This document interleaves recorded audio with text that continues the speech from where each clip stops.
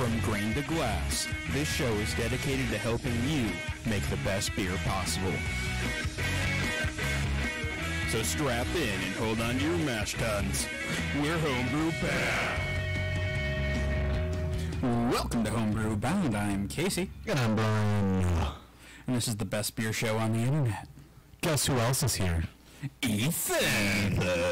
Hi, everybody. I think this is his first foray into Homebrew Bound. It might be my second. I've definitely been on the in the studio. Yeah, I'm trying to remember what shows. You were in Studio A. Yes. On the other side of the apparently the good side of the tracks in River Falls, next to the cornfield. Yep. Now we're next to the River Falls University. And I guess this is the bad Football side field, or something. yeah. I don't know. I've lived on both. Well, so I guess, welcome to Studio P. Yeah, It's gorgeous. Yeah, thoughts? Yeah. Better, worse? Way better. You couldn't have made it more cozy. The wood fire is just... It was a Yeah, I'm very excited for the shows that we do this winter where we're all just getting sleepy. Because there's a nice roasty fire. man. I'm excited. It's gonna be I'll be real back. cozy. Yeah. Alrighty, before we get too deep here, I should probably do the whole sponsor thing. So I want to give a big shout out to the American Homebrewers Association. They do a lot to support home brewing and home brewers, and now they support us. Joining the AHA will give you discounts at homebrew shops and select tap rooms, as well as give you access to the fantastic Zymurgy magazine.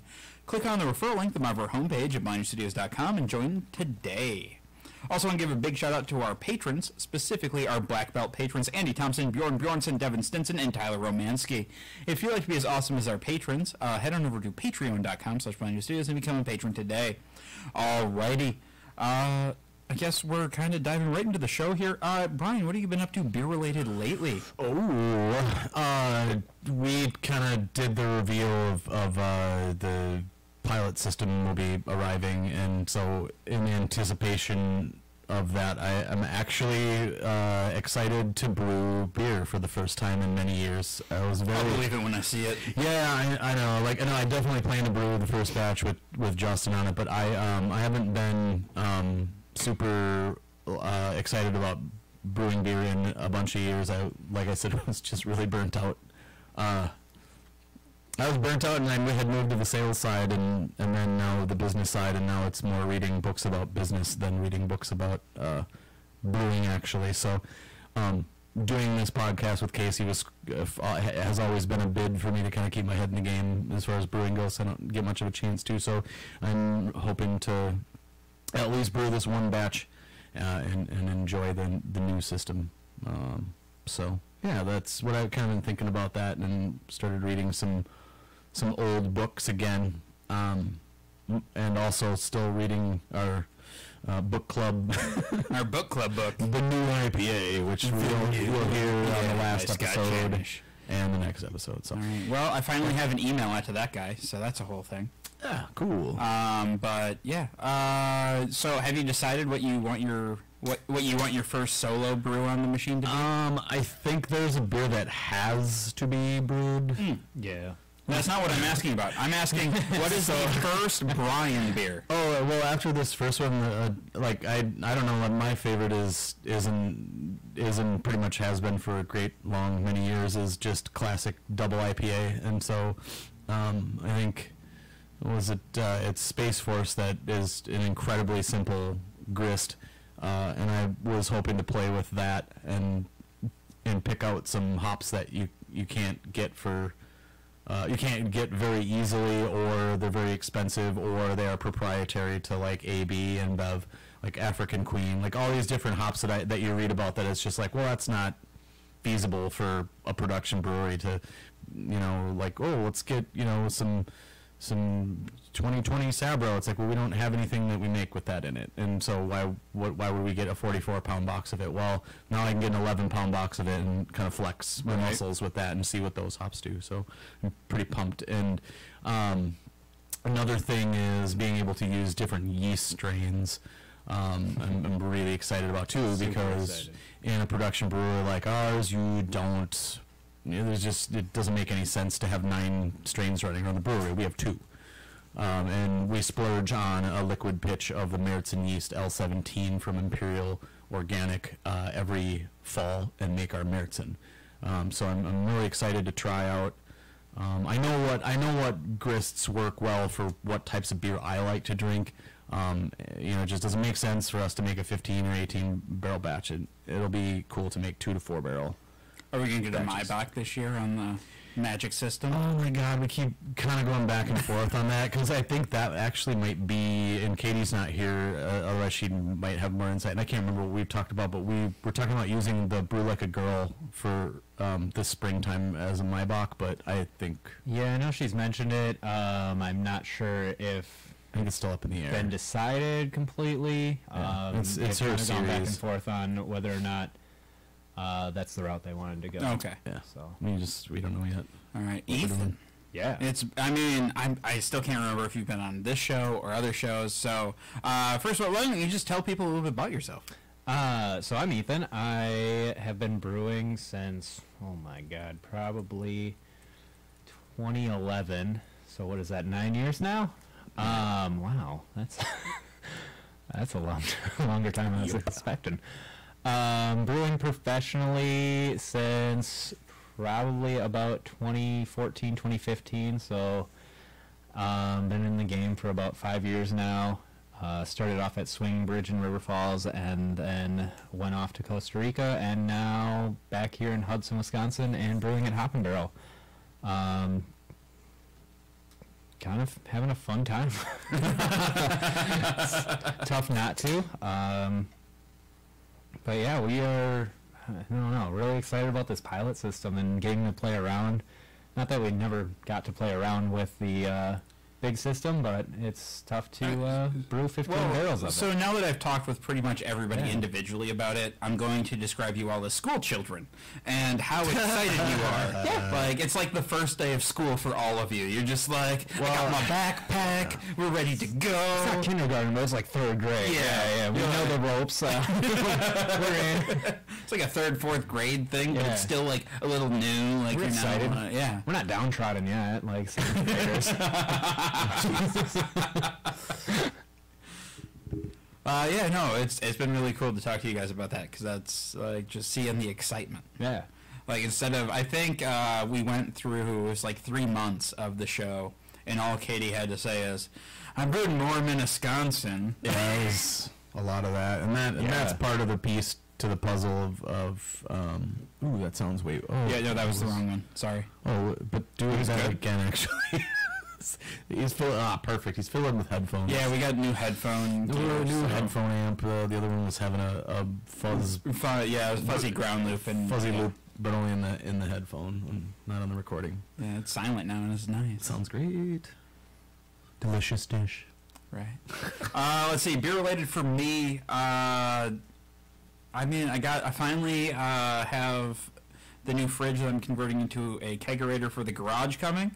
So I'm one step closer to brewing again. So once I have that, it's time to build the glycol chiller, and then I'm good to go.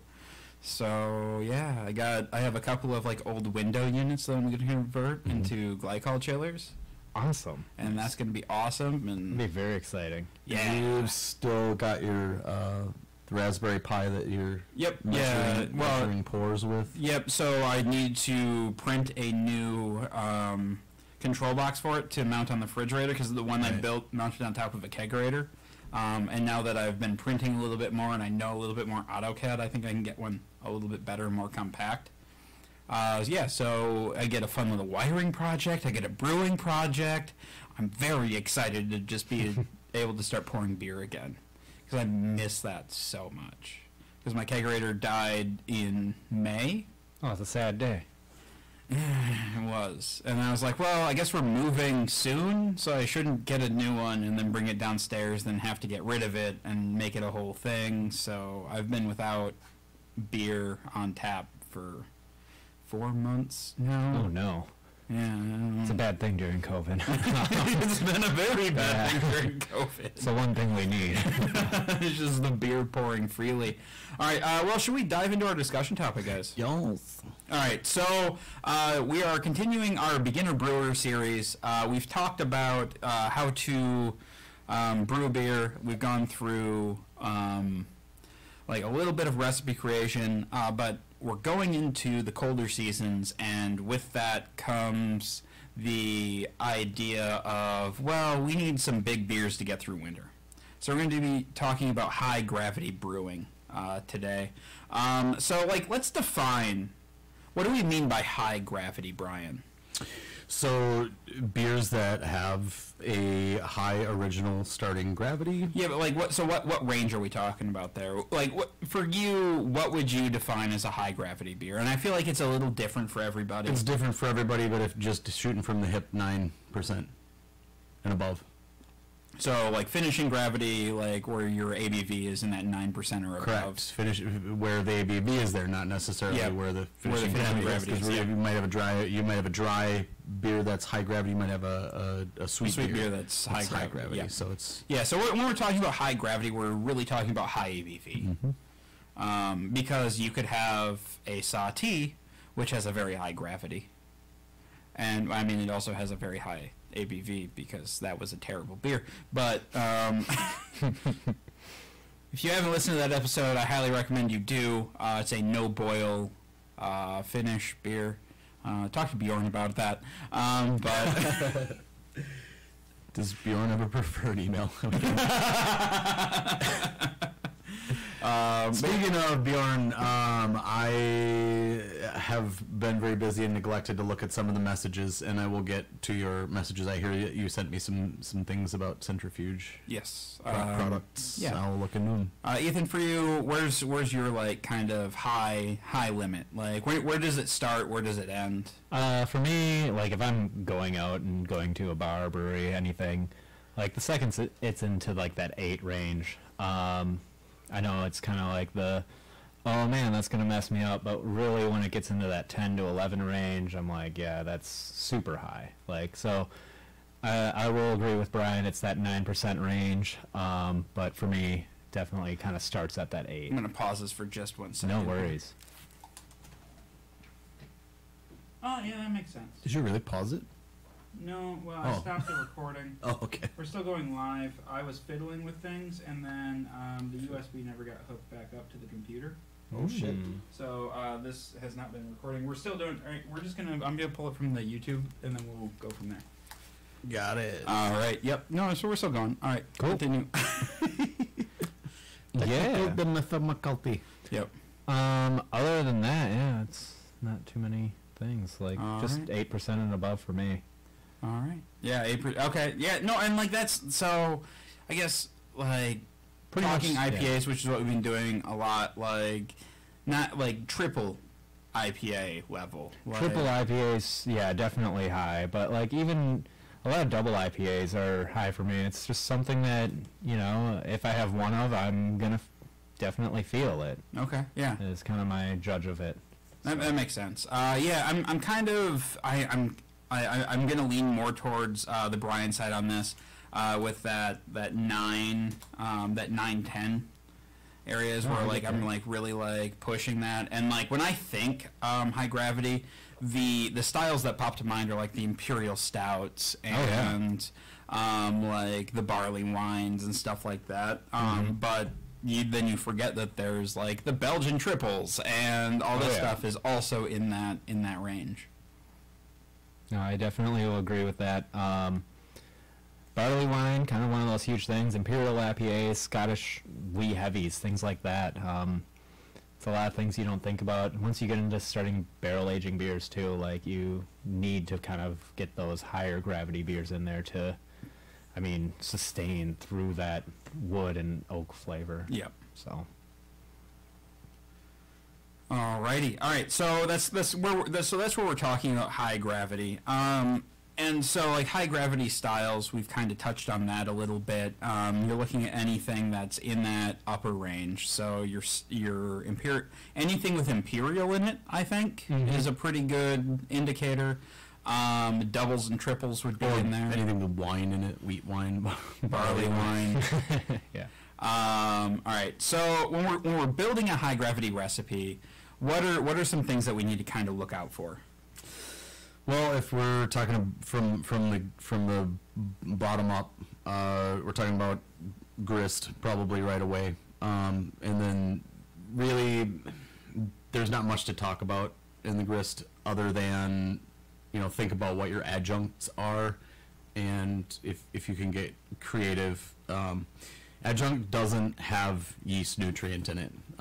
Barley does, but we also add yeast X and nutrient and things like that. And so when you think about your grist, you want to think about the yeast nutrient and the fan that's naturally generated from the grist as it is. You're gonna put some kind of simple sugar in to get the alcohol by volume up. There's no real good way of getting around making a high gravity beer without using some type of single sugar chain sort of a situation.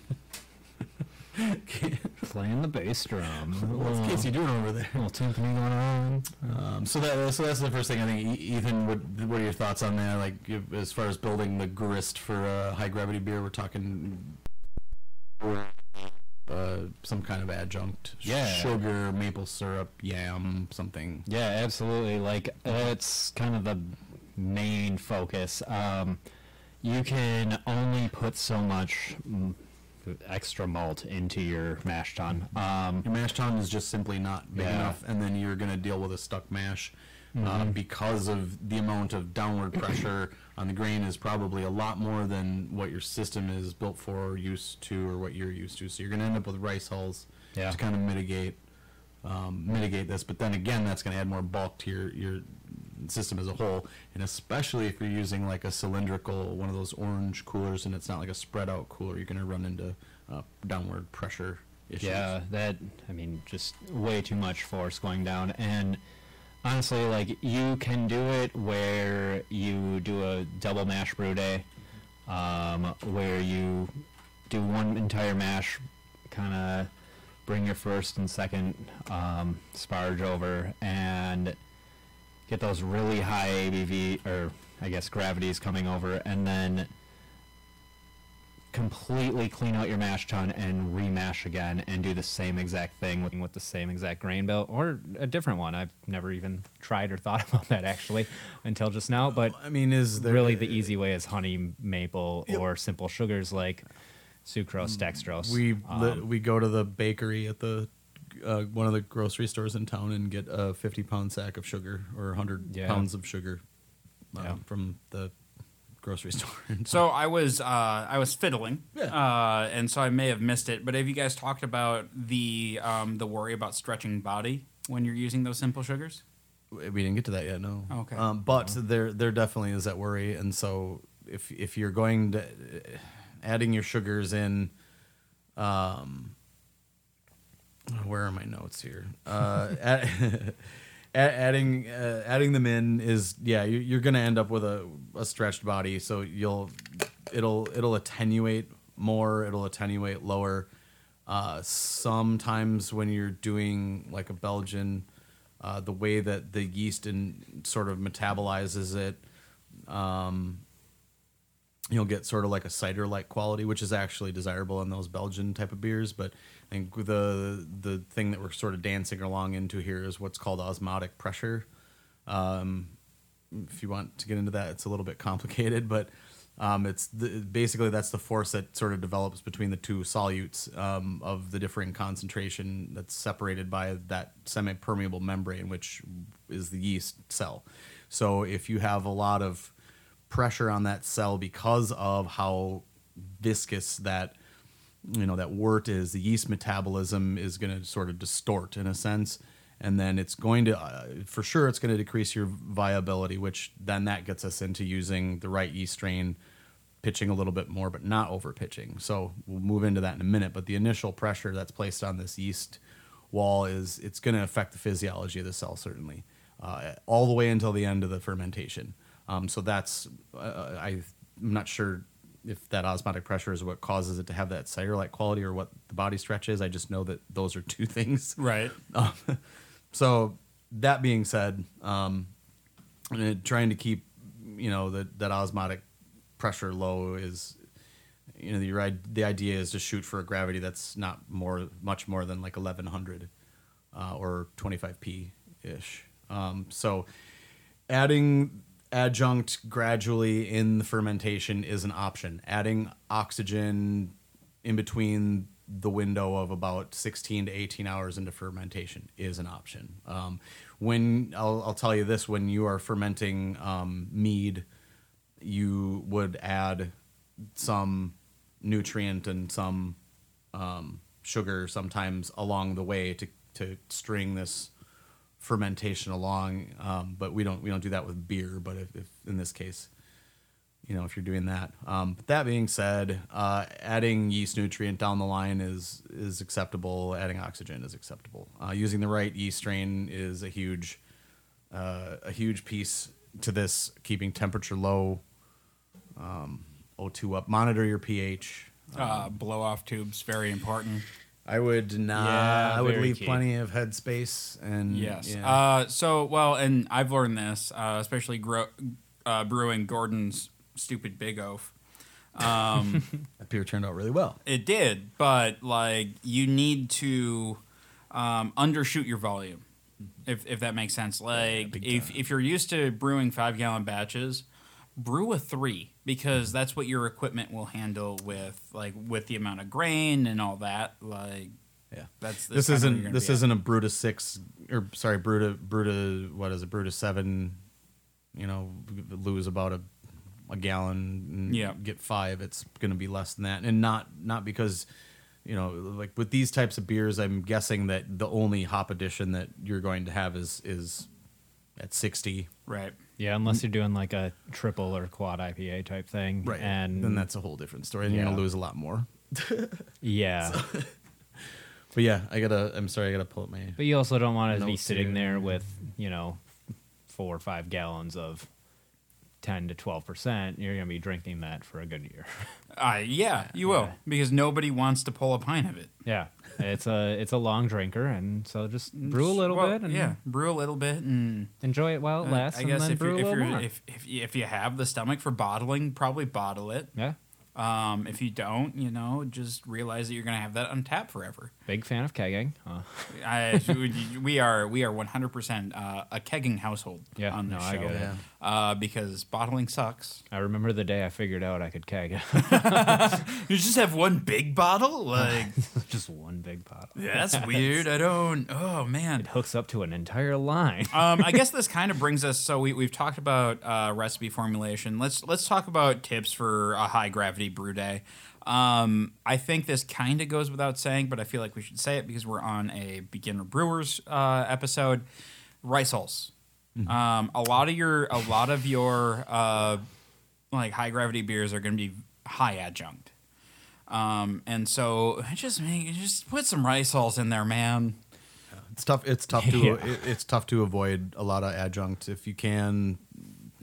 Try give it a shot, but it's with the like he just said with these types of beer, you're gonna have wheat in Belgians, you're gonna have oats and In your stouts, you're in gonna your stouts, milk stouts, stuff like that. So big tip, keep the oxygen level up. So whatever your agitation is, however you introduce the oxygen for post boil. right for oh gosh, we got to go back a few up. What's the term? Your sterol synthesis. Yeah, you basically the aerobic part of your fermentation. Exactly. and before you get to the anaerobic. Making the colony grow, because we want to avoid overpitching. I guess the first thing that jumps into my head is, it needs lots of yeast. Well, no, I mean, it needs the correct amount of the correct strain of yeast, and then needs a little bit more oxygen than other. Yep. Yeah, make sure that strains and colony is situations. healthy enough to get it down to where you want it to be. Make a starter if that's yep. what you're into. Yeah, if you don't have enough oxygen, it doesn't matter if you overpitch or underpitch. It's not going anywhere. Like, Should we touch on Partaguile? Do you think that's out of scope or No, I think Ethan sort of kind of described that in a sense, but if you, it's an augmented Partaguile in a sense where instead of adding fresh water to mash out for the second, you would just take the wort from the first lauter and push it over. Oh, okay. Again, just basically mashing in with wort almost. Oh, okay. definitely a way that you can. I think I was fiddling during that. You were, but Yep. and I was gonna try to steer it that way, but then we just kind of got off on something else. But yeah, Partigyle, if that's Partigyle, if you want to take a peek at that on the internet. It's basically doing 2 beers from 1 mash. And that's what you were talking about before. You got the wee heavy, and then you would run more water over the grist Yeah. for the wee heavy, and you'd get like your 60 your shilling 60 or shilling whatever. or what 60 70. I can't remember. It's in the BJCP, but yeah, that's I mean, if you're on a pro size or you have the equipment, you can use pumps to recirculate the wort during fermentation, add nutrient, add oxygen. The nutrients that the yeast cell walls really need to do what it is that they do and make them stronger, so that we don't have that warpage on them, which is going to make them do weird shit and kick off flavors and maybe not want to take them back up into the cell. So, All right. Any other final tips you guys want to throw out there? I don't know if there's really much we need to talk about. We've kind of touched on fermentation. We've touched on use a blow-off. If you do not, you will end up with beer everywhere. Yeah. Also, don't be afraid of rice hulls. I stayed away from rice hulls way too long, and I don't know why. I can't explain it. I'm the same way, man. I was just against it. Yeah. I can't explain Well, why. I don't want but- rice in my beer. This Budweiser. No, yeah. That was yeah. Sounds stupid, but definitely add them. It doesn't really change much, and it speeds up your brew day immensely. Well, and it Just- makes everything so Yeah. much easier. And play around with some of those sugars. Like honey is completely different than maple, is completely different than dextrose, is completely different than sucrose. Like you're going to get a different flavor from each of them and find out what you actually enjoy. Yeah. another little piece is once in a while these beers will stall out. Oh yeah. Yeah, that's a good call. And so tips to kind of get them to where they need to be is a couple things. The first thing I would try is rousing the yeast, right? Yeah, I wouldn't put oxygen in after 18 to No, I 24 guess if you have temperature control, try to up the temperature. you could up the temperature because you should be fermenting a high gravity beer at a lower temp anyway, so they don't go too fucking crazy on those tiny sugars right away and really Yeah. throw it out of whack. So Been yeah, that's there. another thing. Keep the temp low. Now another technique that when something's sluggish is to make a similar strength wort and then aerate the shit out of it and then pitch a strain that's close to the strain you were using before, not the same. Because of what happened, it stalled out. So introduce it with something else, and then that's another whole piece you could get into. Also, I think this is more intermediate than beginner, but you are also very much feel free to use 2 different strains on one high gravity ferment. And think about it. You've got a little simple sugars, one that maybe is more resistant to the small simple sugars, and one that isn't. Mixing them that's not out of the question, especially at the homebrew level. High alcohol beers. I mean, once you get enough alcohol in, it will. I mean, we use alcohol to sterilize things. So once you get enough alcohol in, it's going to start killing yeast at a certain point. So there are certain yeasts that are more immune to that. Definitely do some research. Figure out what yeast you think is best for you, what you're looking for, what your flavor profile is, and just go from there. But there are definitely certain yeasts that cannot handle those higher ABVs. Yeah. I don't really have anything to add to that. Yeah. You gotta. I mean, and then finishing with a separate yeast is another thing you can do. Yeah, I would get that if you're gonna do that second little batch to reinvigorate it with.